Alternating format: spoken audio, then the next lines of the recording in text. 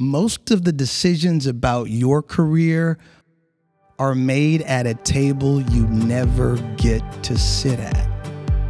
Only 3 of the cars in the employee parking lot out of every 10 actually want to be there. How many of you would day trade your 401k? Show me the hands. So why do we manage our careers that way? Now for a career gem from Rick Whitted. I think we really are short-sighted in terms of what a career is. A career is a very, very long-term thing. And if we don't manage it in such a way, as to realize how long-term it is, then I think we can make a lot of mistakes. I have personally made a lot of career mistakes, and I've seen a lot made because we don't understand that career is very long. We think about that, and on the surface we say that, correct? But here's the reality.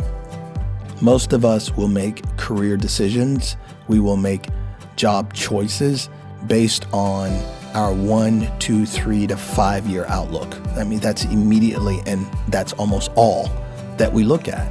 And so by nature, if you think of the concept of investing, you are 25, you're 30, and you need money at age 65 or 70.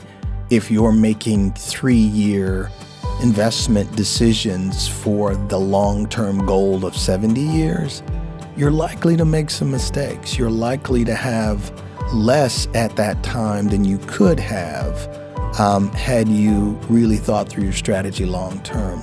Now, you may get lucky, but for most of us, the idea of being lucky in our retirement savings is not a smart way to go.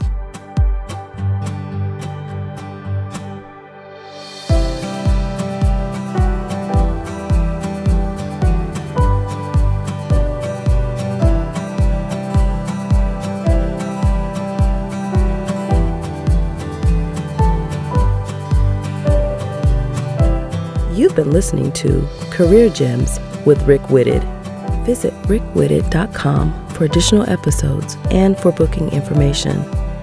Are your career decisions value-based or emotionally motivated? Visit www.careerwit.com to find out.